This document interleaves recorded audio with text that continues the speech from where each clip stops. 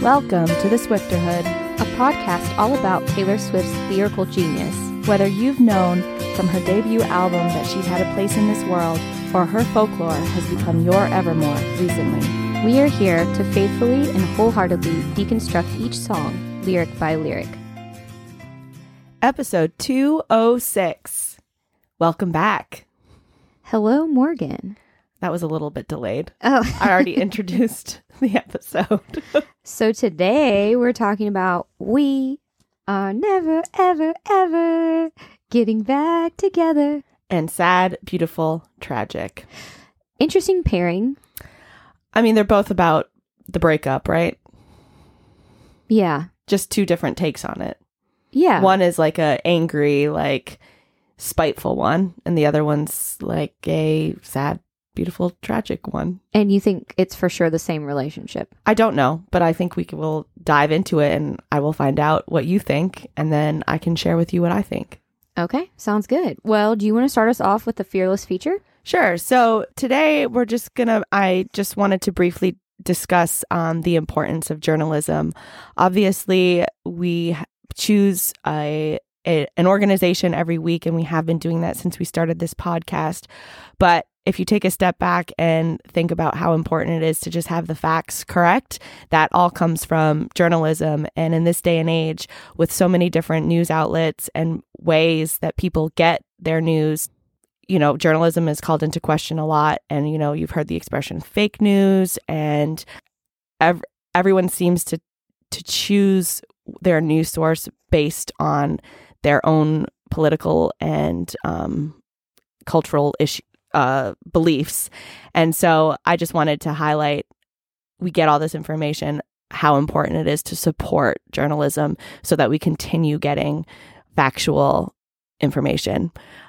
So in the book Elements of Journalism, a quote is that the purpose of journalism is not defined by technology, nor by journalists or the techniques they employ. Rather, the principles and purpose of journalism are defined by something more basic, the function news plays in the lives of people.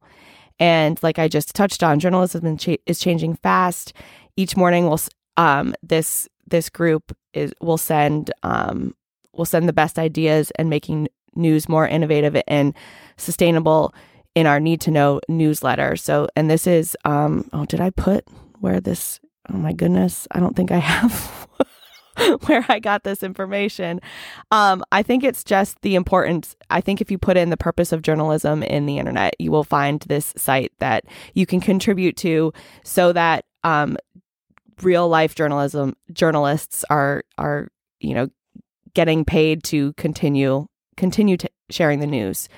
So I guess what I just wanted to say after highlighting, the importance of journalism, what we wanted to say is just to encourage everyone to subscribe to a reliable news platform so that you can keep factual journalism alive.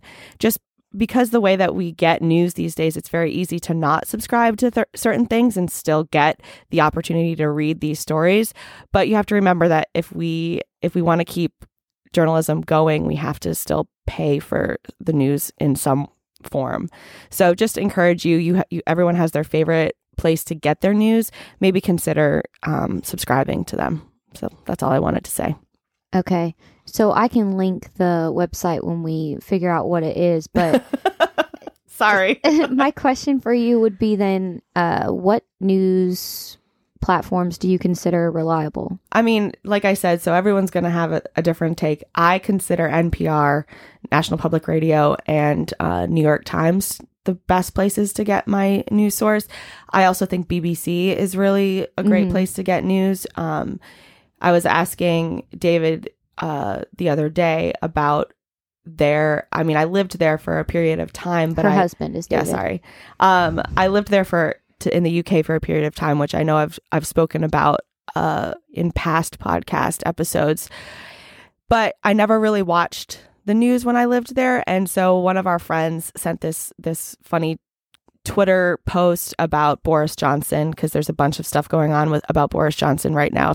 If you have been following the UK news, about how he had parties during lockdown, and most of the country is enraged about it. And so when I saw this post, I was like, it was very obviously left leaning because Boris Johnson is from the Conservative Party.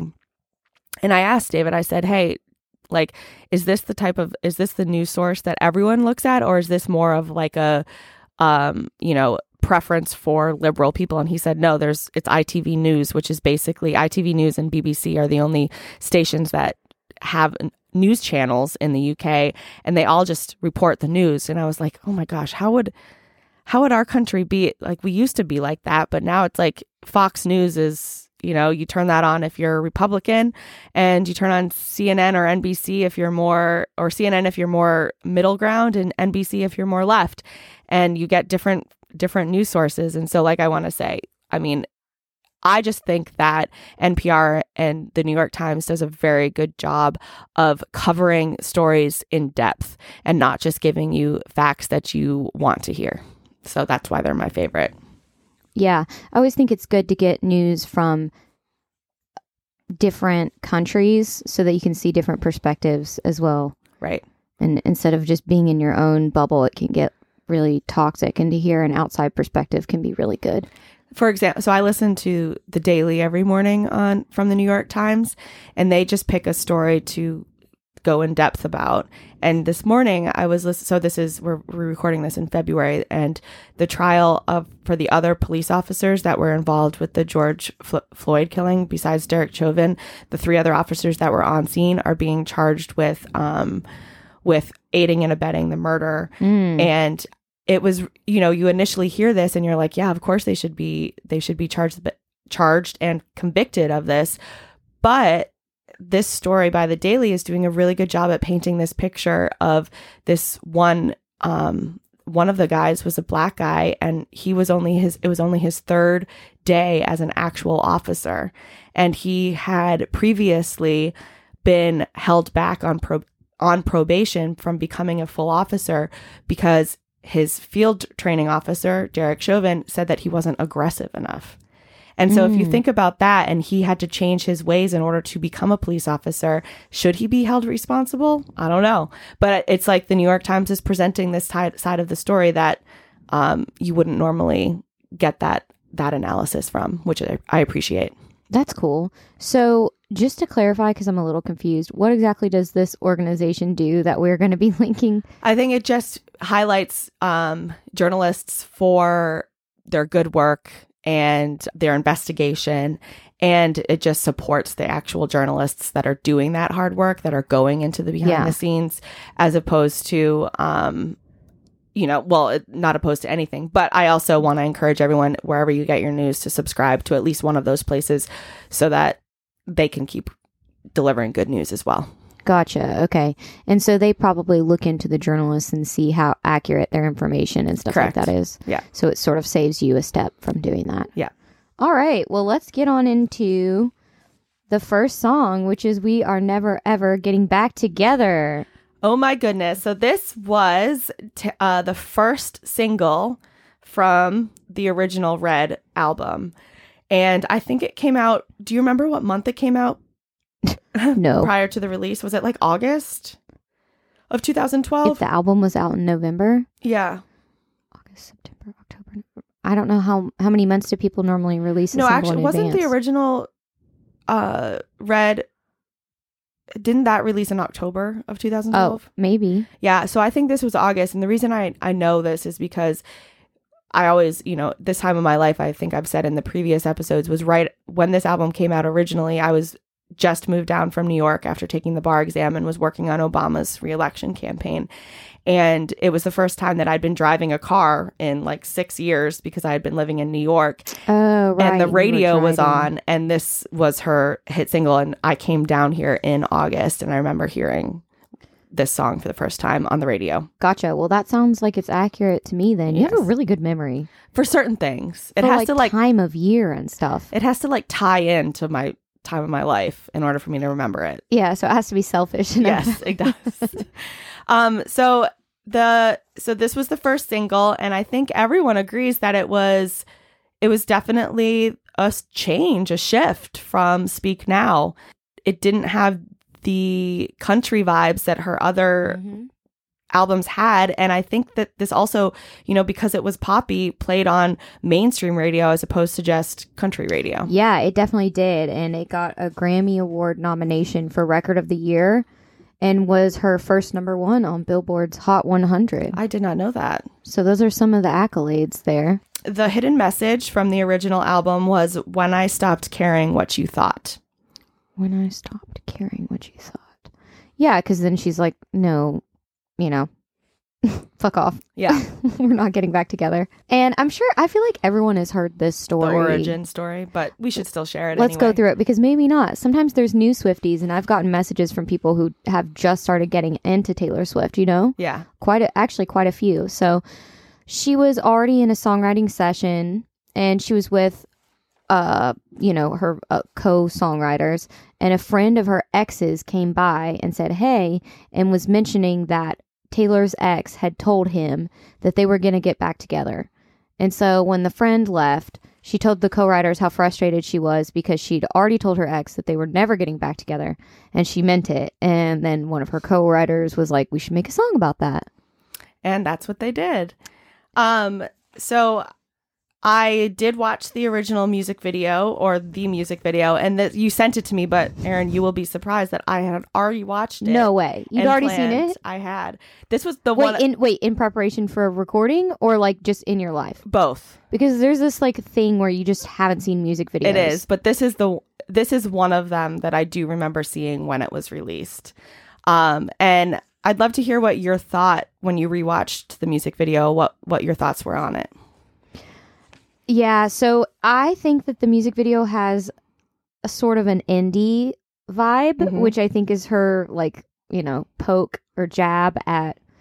Do we all know who this song is about? Jake Gyllenhaal. Yeah, did you say that in your intro? I don't think I did. Yeah, so I don't think there's many arguments that this is about Jake Gyllenhaal. So their relationship ended and was like... I guess he said maybe it would have worked if you were older, right? We know this now. We know this now from the new release, the Vault songs. Yes, and then after 3 months in the grave, so... Yes. We will get to this song eventually. He comes back and he tries to get back together, and I guess they were on again, off again for a few times until finally she was like, no. So... I thought this video was cool. Oh, wait, no, the point of that was it's a reference to Jake Gyllenhaal, who loves indie music, right? Yes, yes. And so I think the aesthetic of the video is intentionally trying to be a little indie. It feels very like Zooey Deschanel, like manic pixie dream girl. Like she's got like the glasses and like the cutesy little like animals and stuff like that. So the first thing I noticed when I was watching it again was... the opening scene is so similar to the opening shot of the You Belong With Me music video. She's sitting at a window with those horn-rimmed glasses on. She's looking out like longingly at the window with those glasses. But then at the end of the scene, obviously there's other people in her room that she's looking out the window to. So it quickly diverts into a different direction. But I did find that juxtaposition interesting. That is interesting. I also remember that this video got a lot of praise because it's sort of one shot. Like it follows, perhaps they did cut at some point, but the camera follows the action the entire time if you watch it through, which makes it really interesting. What do you think the reason or the thing behind all the dancing animals in the band was? So I really think it's just like, it's like kitschy. Is that the word? Yeah, kitschy, yeah. Like it's sort of supposed to be indie and like trendy, which I think is her poking fun at him, and also at the same time making her own cute aesthetic. And when they finally do pan to the guy that is the object of this song, he is in a crowded nightclub. He's surrounded by a bunch of hipsters, and I think this was around the first time that hipsters became an adjective. And and he was surrounded by a bunch of people. He was using like an old school payphone, so it was obviously a hipster bar, and he was getting pulled away. And I think that just, as we've been going through these songs, it's very significant because he had all these cool friends. He had all these cool things that he had to do, and she was done with it. She didn't fit into that scene. Mm-hmm. Yeah, done trying to be something that's like trying to be something. And then there was that cardboard cutout of a car that they're driving in. And I think, we've had so many references to them, specifically in All Too Well, of them being in cars together and fighting. So I think that's another reference to Jake Gyllenhaal. And then I thought, so during the bridge, when she goes into, I used to think that we'd be forever, ever. They're walking under like a heart in it. And it says happy days, and it's a sign. And the guy takes the scarf off of his neck and puts it around hers, and they walk from like late summer to fall, and then they end in winter. And this was the music video that came out first from this album from almost 10 years ago. And now we see so many of those visuals in the Vault songs. The timeline of their relationship. Yeah. At the time, though, I remember being like, oh, that scarf. Like, well, after we got the whole album, right? Like, being like, oh, but I guess that for her would have sort of been an Easter egg. Yeah, for sure. At the time, right? I mean, it's interesting because he's the one that's taking it off his neck and giving it to her, but it's still a scarf. So, like, you can't miss that note in that song, that Easter egg in that song. Or in the music video, I mean. And there's that one picture of them from the paparazzi where she's wearing his scarf. Yeah. So it could be referencing that. And I just had one more thing and I don't know how this is going to play out because I have to use my phone, but I was on TikTok and also my friend Gooba, hey Goobs, sent me this a while ago from the 1989 tour when she does the version of this song and it's very rock.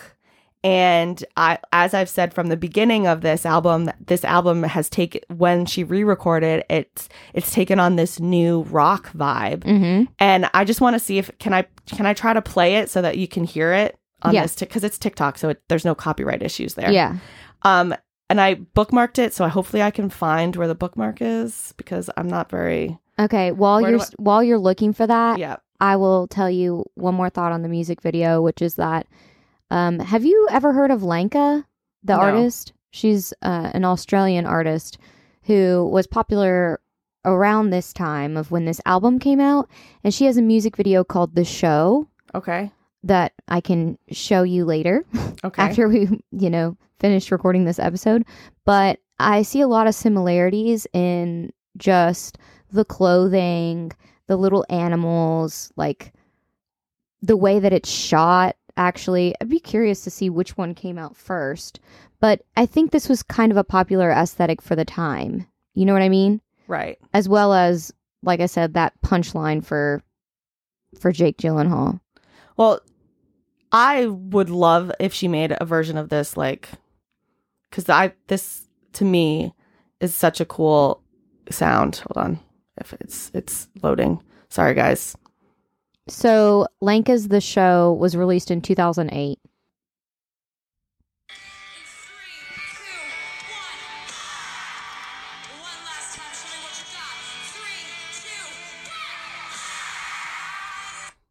Oh, shoot. I think I've seen this, though. Yeah. Is it just paused because it's loading? It's loading.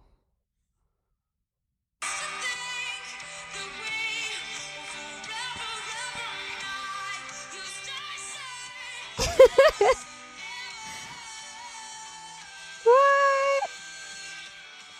Oh my How good God. is that? I know. Yeah, I've been seeing that go around too. I forgot about it. I have chills. It's Me just it's such a cool version. Like, it's so rock and heavy, and it's like, love it. Which plays into the theory that we can talk about at the end. At the end, I know. Okay.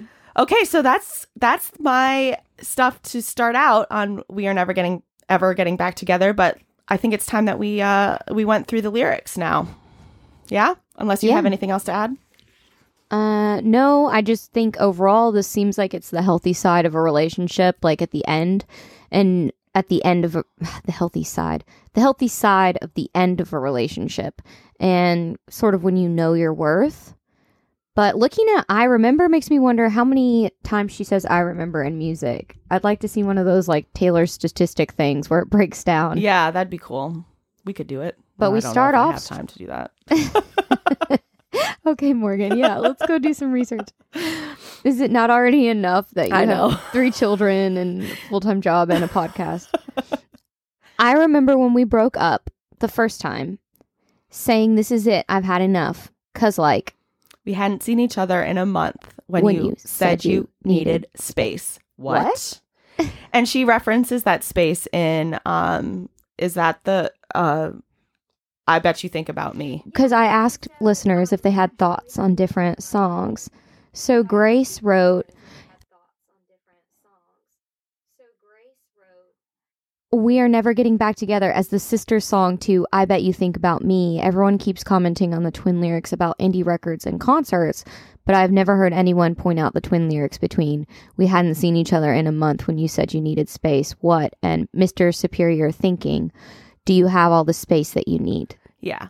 So thank you, Grace, for sending us that. Yeah, because it's definitely like that. I remember when I first heard the I Bet You Think About Me, that came to my mind instantly was the word space. And I was like, that has been in what We Are Never Getting Back Together. So I guess, Grace, I probably should have paired those 2 songs together when I was making this, but you live and you learn. Then you come around again and say, baby, I miss you and I swear I'm going to change. Trust me. Remember how that lasted for a day? I say, I hate you. We break up. You call me. I love you. It's just so lyrically sound, the flow. Yes. So the best part I think about this song is like her cadence of talking and how conversational it sounds. And it sounds exactly like what she was saying in the recording studio, like a conversation with a friend. Yeah. And yet she somehow was able to produce it to make it a song, which is awesome. For her to be able to say, 'cause like. Yeah. Because like, you know, it's exactly as you would be talking to a friend. Like, I could say this to you, like, Morgan, I remember when we broke up the first time. Yes. I was saying, like, this is it. I've had enough. We hadn't seen each other in a month when he said he needed space. Yeah. And then you'd say, what? What?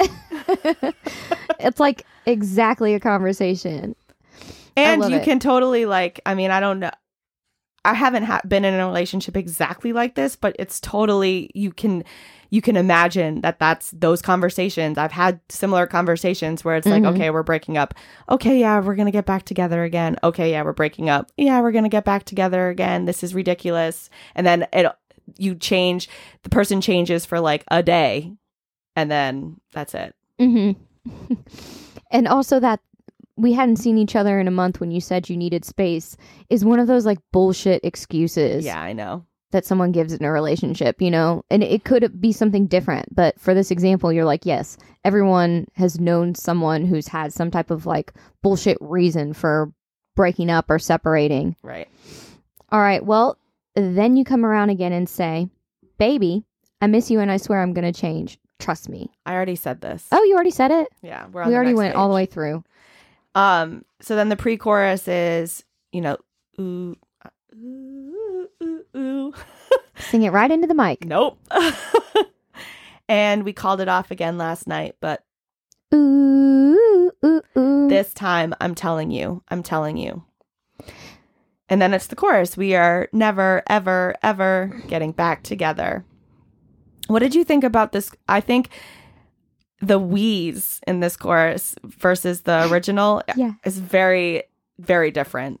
Oh, really? Yeah. It goes, wee. It sounds a bit more like hysterical almost in this version. Oh, wow. Okay. So several thoughts. First, I think I'm telling you, like as pre-chorus, it gets more like emphatic as it goes until like it's rising frustration, right? One of my favorite parts about this song is the wee. And I guess what you're saying is instead of it going higher, it sounds lower? No, I think it's just more pronounced. It almost sounds like more quiche than the original. Mm-hmm. Which I think that's just because it balanced up against her voice now and her sound and how it sounds a bit like the production's a bit rockier. The wee is a bit heightened or something. I can't explain it, but when the two compared, I feel like in the first version, her original version, the wee kind of just was fluid, but now it's like ee. It just, I don't know. I can't. Like you can hear the rise more Yes. dramatically. Yes. Okay. Well, I'll have to listen for that. I did listen to Side by Side all the songs that we have paired, Okay. and I didn't really hear any differences in this one. Okay. Okay. Well, taking it back a second, I wanted to say my favorite lyric, which was, I say, I hate you. We break up. You call me. I love you. That is a good lyric. I just like, it's like the little chunks and bits and how it flows, and it's a conversation, and I like the juxtaposition of I hate you, I love you. Yeah. No, it's a good one. It's not my favorite, but it is a good lyric. All right. Well, you want to keep on going with that? I think there was a one line in the chorus that we didn't actually say. Yeah. You go talk to your friends. Talk to your friends. Talk to my friends. Talk to me. Yeah. But we are never, ever, ever getting back together. Like ever. Which is important to read because it's how you talk, It is. right? You go talk to your friends, talk to my friends, talk to me. So this is just all that back and forth of Yeah. he said, she said. And what how she came up with the song in the first place was his friend was talking to her. Also, interesting, they don't have friends united. Yeah. Well, Your friends, my friends. I think that's become very clear through these songs that's one of the main reasons is their lives were very different. Right. All right. Well, verse 2, I'm really going to miss you picking fights and me falling for it, screaming that I'm right. And you would hide away and find your peace of mind with some indie record that's much cooler than mine. I love that line. What do you like about it? It's just such a slap in the face. Yeah. Like it's just such a good insult that's like, that's much cooler than mine. Like Do you such a think mocking. he said that to her? I'm sure he said that to her. What a little... I'm sure he did. I'm sure like in one of those fights, like picking Can you fights. imagine saying to Taylor Swift, No. like, I don't like your music as much as this other music? Like, And while you're dating her? while you're... What an idiot. I know. But I'd say that's with some indie record that's much cooler than mine, or the two. And you would hide away and find your peace of mind with some indie record that's much cooler than mine is my favorite. Because you like the slam. I do. All right. Well, you called me up again tonight, but this time I'm telling you. And then it's the chorus again, and then some more choruses, oohs and ahs and yas. And then it's the bridge, which I used to think that we were forever, ever. And I used to say, never say never. Justin Bieber. And then she does her whole talking thing, which we've discussed that this whole song sounds like she's talking, but this is like her legit talking. It breaks into just a recording. Yeah. Like it sounds like she's just sitting around with friends, maybe in that actual session, or they're recreating a moment that happened, right? Ugh. So he calls me up and he's like, I still love you. And I'm like, this is exhausting, Like, we are never getting back together, like, ever. Okay, so I love, first of all, how when she does his voice, she makes it like kind of like a man voice. She's like, I still love you. I still love you. Like making fun of him. Yeah. Do you like the recording being in the middle of this? Like, do you like that sound? I do. I know a lot of people that don't.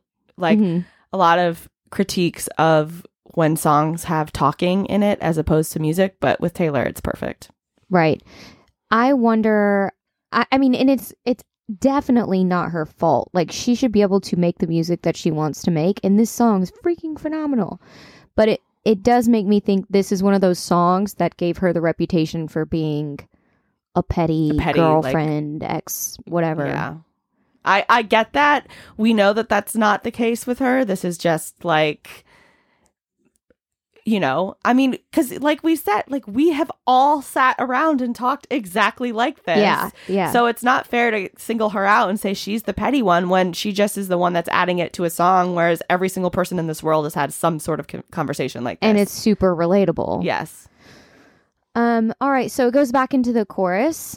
And then what we missed is she screams no before she goes into the chorus, which is probably important because she had said in the last part, like, this time I'm finally done. And after this, it's like she's breaking it off. And then we go into the outro, which is repetition of parts of the chorus again. So what is your album rating of this song? My album rating is number 8. Okay, mine's 13. Oh, spot on. And your overall? My overall ranking of all Taylor Swift's discography, except the bonus tracks from this album, or vault tracks, is number 86. So mine's 72, which is interesting, isn't it?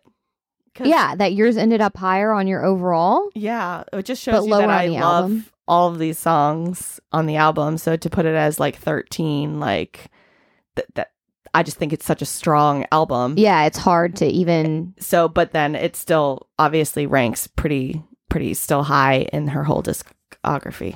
I just want to say one last thing about this song, which is it's one of those ones that for diehard Swifties, when they put it on at a party, it's fun to dance to, but you're also like, she has so much good music, you know? I completely agree. Like, I love this song, and I can look at it and say, like, I can separate myself from the fact that it's like, such a hit.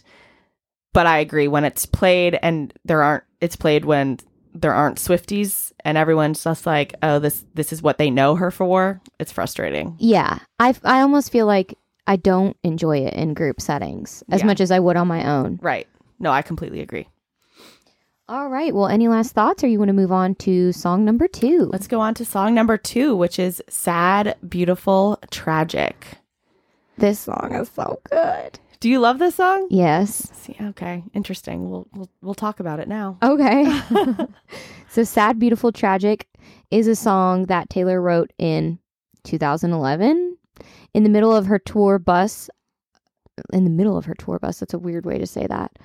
There's a few, like, I don't even know how to say it, weirdly worded things from Lyric Genius, which is what I'm reading from, FYI. In the middle of her tour on the bus, probably. After a show for the Speak Now World Tour. Some people assume that the song is about Taylor Lautner, but others think it's about Jake Gyllenhaal. So it's probably Jake. Yeah, it's one of them. Which is why you said you'd put these together. Yeah. So lyrically, the song is about, a sad, tragic, beautiful love affair and feelings that come along with it. Taylor told Billboard, "Sad, Beautiful, Tragic is really close to my heart. I remember it was after a show and I was on the bus thinking about this relationship that ended months and months earlier. The feeling wasn't sadness and anger or those things anymore. It was wistful loss. And so I just got out my guitar and I hit on the fact that I was thinking in terms of rhyming. And I rhymed magic with tragic, changed a few things, and ended it with what a sad, beautiful, tragic love affair. I wanted to tell the story in terms of a cloudy recollection of what went wrong. It's kind of the murky gray looking back on something you can't change or get back." So everyone seems to think, because I found some information also that it's like Gyllenhaal, I guess, joined Mumford & Sons and Old Crow Medicine Show on their Railroad Revival tour. Mm-hmm. And the hidden message in this is while you were on a train. So that's why people think that it's Jake Gyllenhaal. So, but here's me like just thinking of other alternatives. I think it could also be John Mayer. And the reason I think that is because the way that she describes it as a love affair, because I secretly also think Illicit Affairs on Folklore is about John Mayer. So that's why it goes to my head. I don't know why I think like that, but that's just what I think. Wait, so you think it's an actual affair? No, because I think the way she describes illicit affairs is like it's something that she shouldn't be doing, not per se an affair with a married person, but just something that she knows in her head, like that she shouldn't be partaking in because all of her friends, she hides it from her friends. She hides it in illicit affairs. And so that's why I kind of think it's John Mayer that Illicit Affairs is about. So then when she calls this a love affair, that's where where I'm drawing that connection, but I'm also like, this is based in nothing but my personal opinion. So. Okay. Well, I value your personal opinion. Thanks. I wanted to read the definition of affair, which I sent you last night. Yes, you did. Out of context, people are like, what's going on? Noun, an event or sequence of events of a specified kind that has previously been referred to. So example sentences here. The board admitted responsibility for the affair. I wanted the funeral to be a family affair. So it could be just an event of a certain that's previously been referred to, or a specific event. A matter that is a particular person's concern or responsibility. Example sentence, what you do in your spare time is your affair. Okay, affairs plural, matters of public interest and importance. Mm-hmm. Example, commissions were created to advise on foreign affairs. Affairs, business and financial dealings. His time was spent in winding up his affairs. Okay, second definition there, a love affair. His wife is having an affair. And that, in that context, they don't explain it, but it's what you think of as the classic definition of affair, which means like in a marriage not being faithful. They just said his wife is having an affair as the example sentence. I thought that was a crappy example sentence. So those are possible definitions of affair, which I thought was interesting because it doesn't seem to me like it's a literal affair. No, but it's an event. You know what I mean? Like she's saying. Or like an adjective, like, and that's why I think drawing back to, I know this is not a folklore talk, but drawing back to illicit affairs, I don't necessarily think she's speaking about an affair, or else she wouldn't have to describe it as an affair where you're having, you know, relations with someone that's married, or else she wouldn't have to say illicit, right? Mm-hmm. So it's something that's happening. Mm-hmm. Yeah, that makes sense. I like the definition that said matters of public interest. Yeah. Because her whole life is public Matters interest. of public interest, yes. All right, well, let's get on into it then. Long handwritten notes deep in your pocket. Words, how little they mean when you're a little too late. I stood right by the tracks, your face in a locket. Good girls, hopeful they'll be, and long they will wait. So tracks, I mean, obviously she's, you know, the hidden message was while you were on a train. So this is like, you can kind of just visualize her pulling, or the person being on a train and pulling away, and she's standing on the tracks, like saying goodbye. Long handwritten notes deep in your pocket.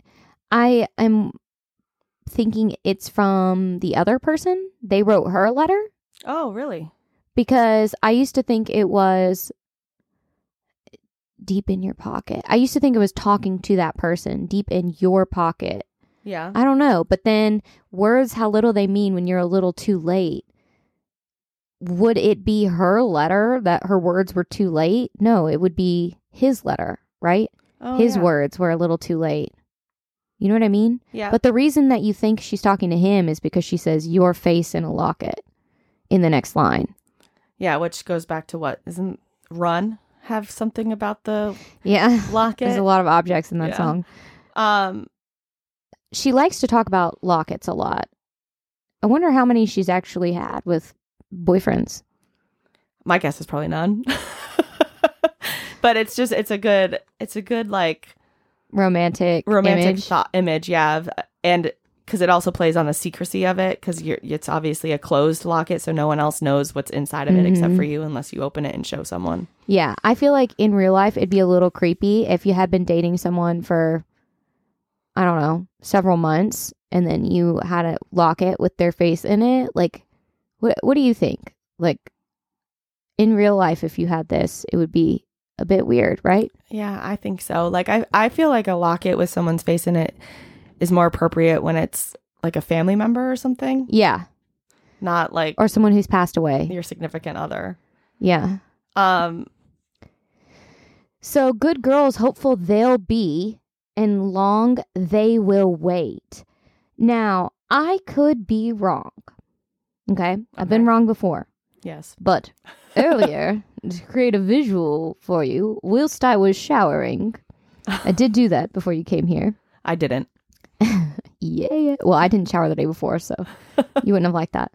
I thought I noticed that she said, good girls, hopeful they'll be, and long we will wait, which she does say later on in the song.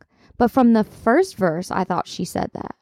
I should have verified before we started recording, but that could be a potential difference. Good girls, hopeful they'll be, and long they will wait is what, the lyrics say, right? Uh-huh. Yeah. And you're saying because it changes to we will wait? Yeah. It changes later on. Interesting. But I thought in the re-record she said we from the first one. Oh, okay. Yeah, we should have listened. Sorry. And I guess that kind of means like, good girls tend to be naive. And here she points out that they fall in love like easily and often. You keep hoping that things are going to work out and waiting on the person to change or mature, and it doesn't happen. Right. All right. Well, we had a beautiful magic love there. Love affair. What's going on with these lyrics? I don't know. I did not put these lyrics in. These were done by you previously, and I did not delete them. They're so sketchy. Aren't they sketchy? Is that real? We need to pause and look this up. Yeah, because where is it? Where are you reading? We had the first chorus. We had a beautiful magic love there. No, it's love affair. Or maybe not. Are we sure? It could be. Let's pause. Let's pause.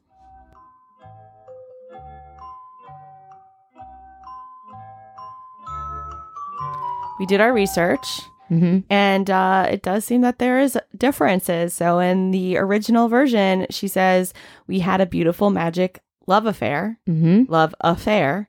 And in the re-record, it says, we had a beautiful magic love there. Breaking news, y'all. Don't know what the significance is. We can all guess, but... I think she probably just didn't want to say affair twice. Yeah, maybe she was just like, that was a bit redundant when I wrote this originally. I'm just going to switch it up. Right. And also, I was wrong. She does say they in the first verse. Yes. I also forgot to mention differences that I noticed. There's a sound that plays at the beginning of this song that kind of sounds just like a high pitch. Okay. Slowly before the guitar starts that I don't really hear. In the new one? No, that I don't really hear on the old one. Oh. I mean, I'm sure it was there. I think it's just one of those things where like the tone is different, so it's more heightened now. Yeah, or it's just better quality on the sound, Okay, well, let's get back into the lyrics then. Small detour. So we had a beautiful magic love there. What a sad, beautiful, tragic love affair. I do really like the magic, tragic. Magic Johnson's Tragic Johnson. Yeah. This is an inside joke between me and Morgan. I mean, not really an inside joke. Just no. We play on a trivia team together sometimes at our local pizza parlor, which is like one of the only bars to hang out at in town. And the team that always wins is Magic Johnson's. Or no, Magic. Yeah, Magic Johnson's Tragic Johnson. Yeah. Let's see. So in dreams, I meet you in warm conversation, and we both wake in lonely beds, different cities. Okay. Did you not just get like cocooned with like warm feelings of how beautiful that imagery was? Yes, it is very beautiful imagery. It's I just love that. I just am like, this song just is it. I just want it a bit more fast. I do think the guitar is played a little bit quicker in the new version. Okay. I think the melody is sped up a little bit. Because it's like, I understand the love that people have for the song because it is a beautiful song. I just think that for me, whenever it comes on, it just drags a little bit too much. Maybe the ADHD. That's probably it. But my favorite line is, and time is taking its sweet time erasing you. Oh, wow. Okay. Because I have beef with that line. What? Wait. I want to say, though, I think the fantastic thing about this song is that it's like nail on the head with what she described it as wistful loss. Yeah. Which is such a specific emotion. And I feel like her gift is pinpointing like the nuances of emotion.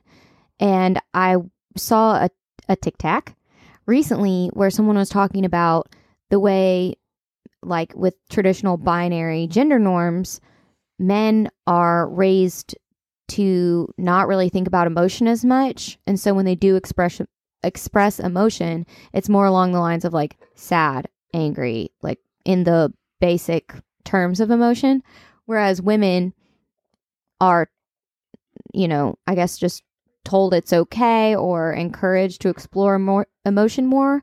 So I think that, well, the video was arguing that one of the main reasons why more females tend to like Taylor's music, other than just, you like female vocals, is we have this breadth of understanding of specific emotions. Does that make sense? Yeah, it makes complete sense. I mean, that's definitely why she's my favorite artist, is because she describes emotions that I have that I can't write. Didn't know that you had. Right. Well, I knew I had, I just couldn't put it into words, and she's able to put it into words. And so, yeah, when you explain it like, wistful loss, like, or she explained it like that, and you alerted me to that explanation, it Beep, does, beep. It does make me appreciate the song a bit more, and I should maybe give it another try with this in mind, which is why I love doing this, is because, I walk away from these podcasts being, thinking that I know everything about her songs and taking a different take on it. So thank you. You walk away from them thinking that? Yeah. I walk away from these podcasts being like, oh, I go into them thinking I know everything about this song. And then I walk away being like, actually, no, I didn't really think about it that way. Oh, yeah. Okay, so time is taking its sweet time erasing you. What is your beef with this? I love this lyric. Why does she need to use time twice? I mean, because how else do you say time? I don't know, but I think there could have been... The alliteration is key here, because and time is taking its sweet time erasing you. Like, think about that, is like so perfect. That's perfection. No, it's a beautiful feeling, and I love it, except that it just mildly irritates me that... Interesting that that's what irritates you about this song. Perfectly, why did I say perfectly? It just seems like she could have found another word in lieu of time. Well, so I think she also says the same thing essentially in All Too Well, and I'm not going to remember the exact lyric right now, but it's in the bridge. Oh, this is going to kill me. I know these. If it was on, I would know it immediately, but because I'm talking about this song, just say it, and I can help you get there if you need. So it's help. When she's saying basically like, time isn't moving fast enough. Mm-hmm. You know what I'm like? It's that lyric that's like, I can't forget. Time is not moving fast enough. I can't forget you fast enough. Mm-hmm. Because of your flannel shirts. Yeah, I can't think of it either. Right? So, but that's essentially what she's reusing that emotion with, and time is taking its sweet time erasing you. I will find it right now. Okay, but time is taking its time? Yes. Like, think it through a little bit. It doesn't make a lot of sense. Time won't fly.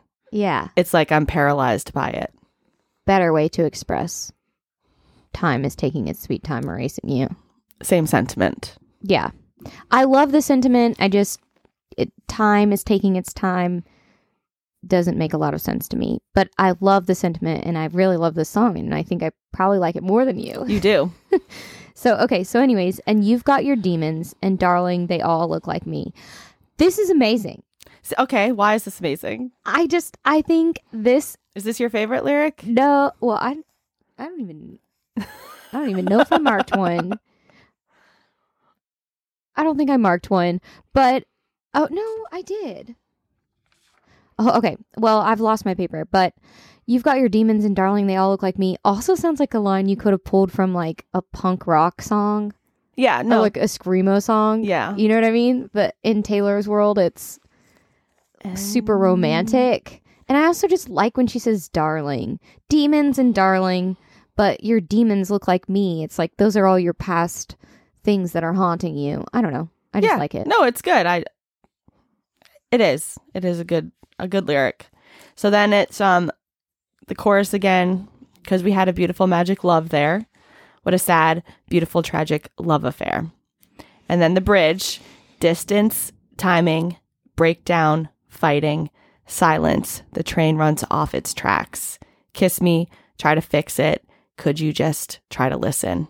Hang up, give up, and for the life of us, we can't get back. It's a great bridge. Yeah, it's phenomenal. I am so glad you think so, because I don't want to have to try and prove it, because I'm not often articulate enough to do so. Because she's just cycling through the relationship's downfall. Yeah, and it's just a list of nouns in the first line: distance, timing, breakdown, fighting. But you have a complete image of everything that happened, and it's just 4 nouns. And there's something about this. I mean, I realize that all song is essentially poetry. All songs are, but this specifically, like, the way that she delivers it is very poetic in the sense that it's almost spoken instead of sung. Right. And then silence, the train runs off its tracks. So they're not complete sentences here. And there's times when she does have parts of sentences and it sort of bugs me, but in this one it just works perfectly. Right. To have these fragments here. And it's just like you're getting flashes of what happened, by having these fragments. It's like you're having a supercut, like a movie where, supercut is like, where it's sort of like a flashback, or like, a supercut would be like they're getting ready in Dirty Dancing, they're getting ready to dance, and it's just like cut scenes of them learning the dance. Do you know what I mean? Yeah. So this is how that feels like to a me. montage. Yes, exactly. So, hang up, give up, for the life of us, we can't get back. For the life of us, we can't get back is my favorite lyric. Okay. I found it. That's good. Because I think that's the whole sentiment of this song, is like sometimes things don't work out and you're super sad about it, but there's still love there, Yeah. It's that bittersweet feeling of like, this can't work, but I'm still, I still feel for you, but it just can't work. We can't get back to what we were. All right. A beautiful magic love there. What a sad, beautiful, tragic, beautiful, tragic, beautiful. And it almost sounds like her voice there is like cutting off, like she's going to cry. Yeah. Sad, yeah. It's totally different in the way this song is delivered than the last one, which was like a conversation. Yes. So, what's your overall rank? Or no, sorry, your album ranking. This is number 6 on the album for me. Wow. It's 17 for me. Oh, brutal. And overall, it's 160. Oh, wow. Okay, it's 66 for me overall. Wow. Okay. Wow. So that brings the songs to a close for this episode. So we are now moving on to our Tell Me Why. Tell me why. I will not do that. Theories. And we decided to talk a little bit about this theory that's going around, that there was a missing album in between 1989 and Reputation. Mm-hmm. And the name of that album that everyone thinks is missing is called Karma. So I'm going to break down what this individual on TikTok, whose name is Thrifty Swifty. Mm-hmm.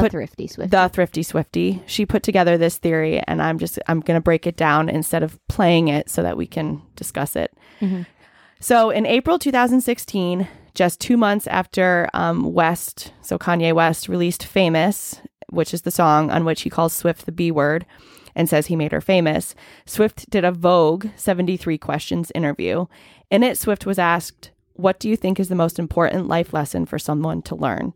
Without missing a beat, she responded that karma is real. She looked directly into the camera and smiled. Of course, fans believed that she was speaking to West, but it also seemed to confirm that Swift's theorized 6th album, known to fans as Karma, was real. Swifties didn't have to wait long for the singer to add fuel to this fan theory fire. In her Look What You Made Me Do music video, Swift makes many references that have been used to support the Karma album theory. According to this TikToker, Swift confessed that she used countless Easter eggs throughout the Reputation era as her way of communicating with fans when she wasn't doing press. So it's even more important to go through the time period with a fine-tooth comb.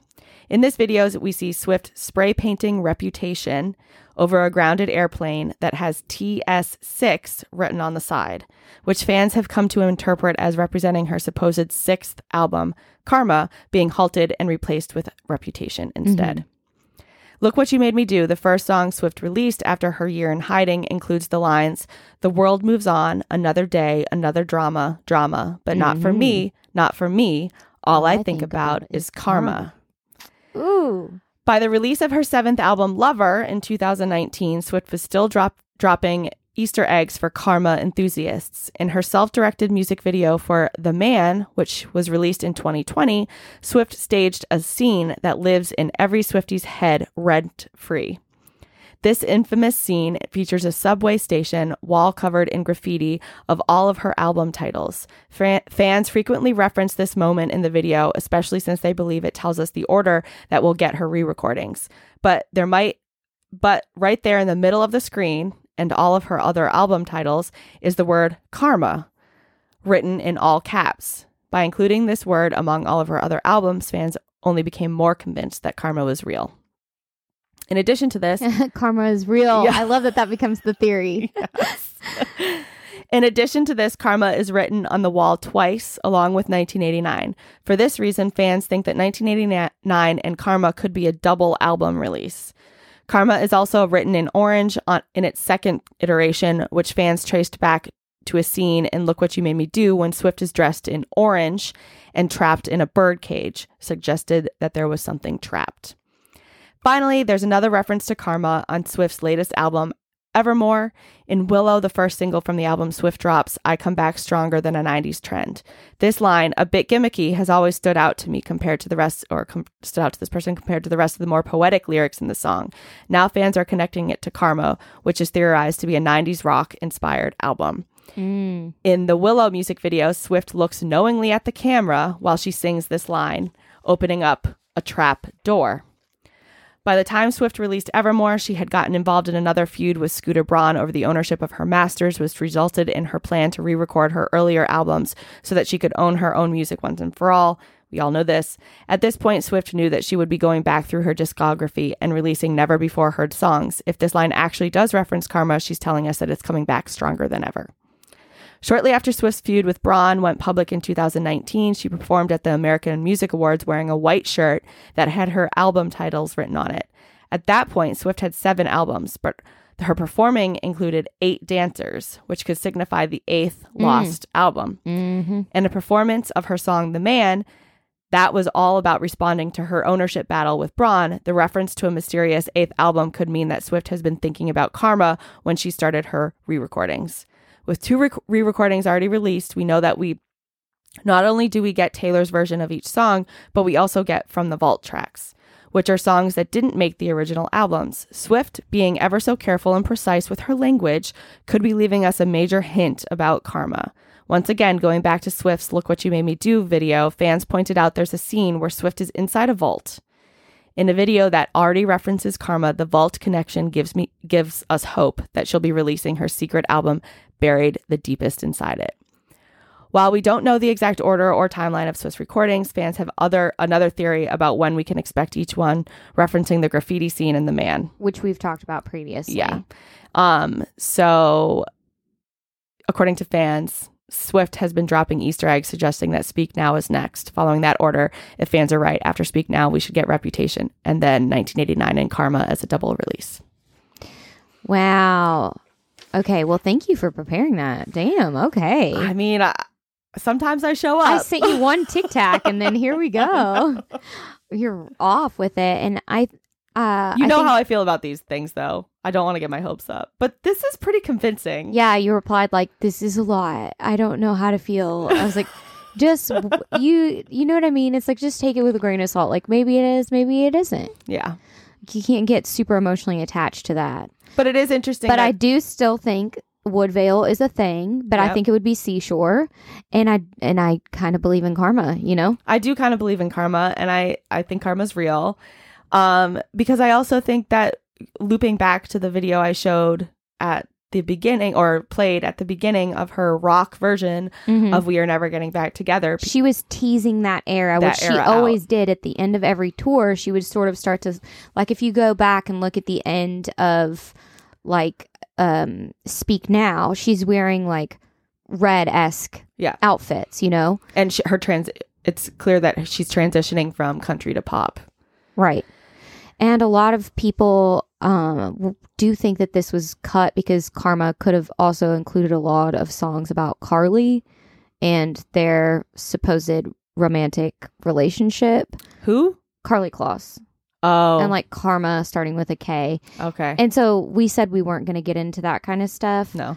I will say there's a lot of people who think that she's already come out in her way to the fans that she wants to, right? Like with her bisexual pride flag in her hair and like saying thank you to the allies and like the Me music video and all of these different things.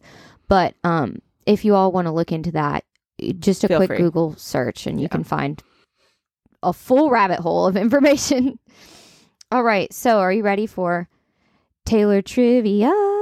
Did you prepare this one? Uh-huh. Oh, thank goodness. I was like, yeah. Okay, I'm going to give you song titles. Okay. And I'm going to give you 3 seconds to tell me the album they're from. Okay. All right. It's Nice to Have a Friend. Lover. Dress. Reputation. You Belong With Me. Fearless. Hours. Speak Now. I'm Only Me When I'm With You. Oh, shoot. Is it Debut? Yeah. Okay. It's like a bonus track, I think. Isn't it? Yeah.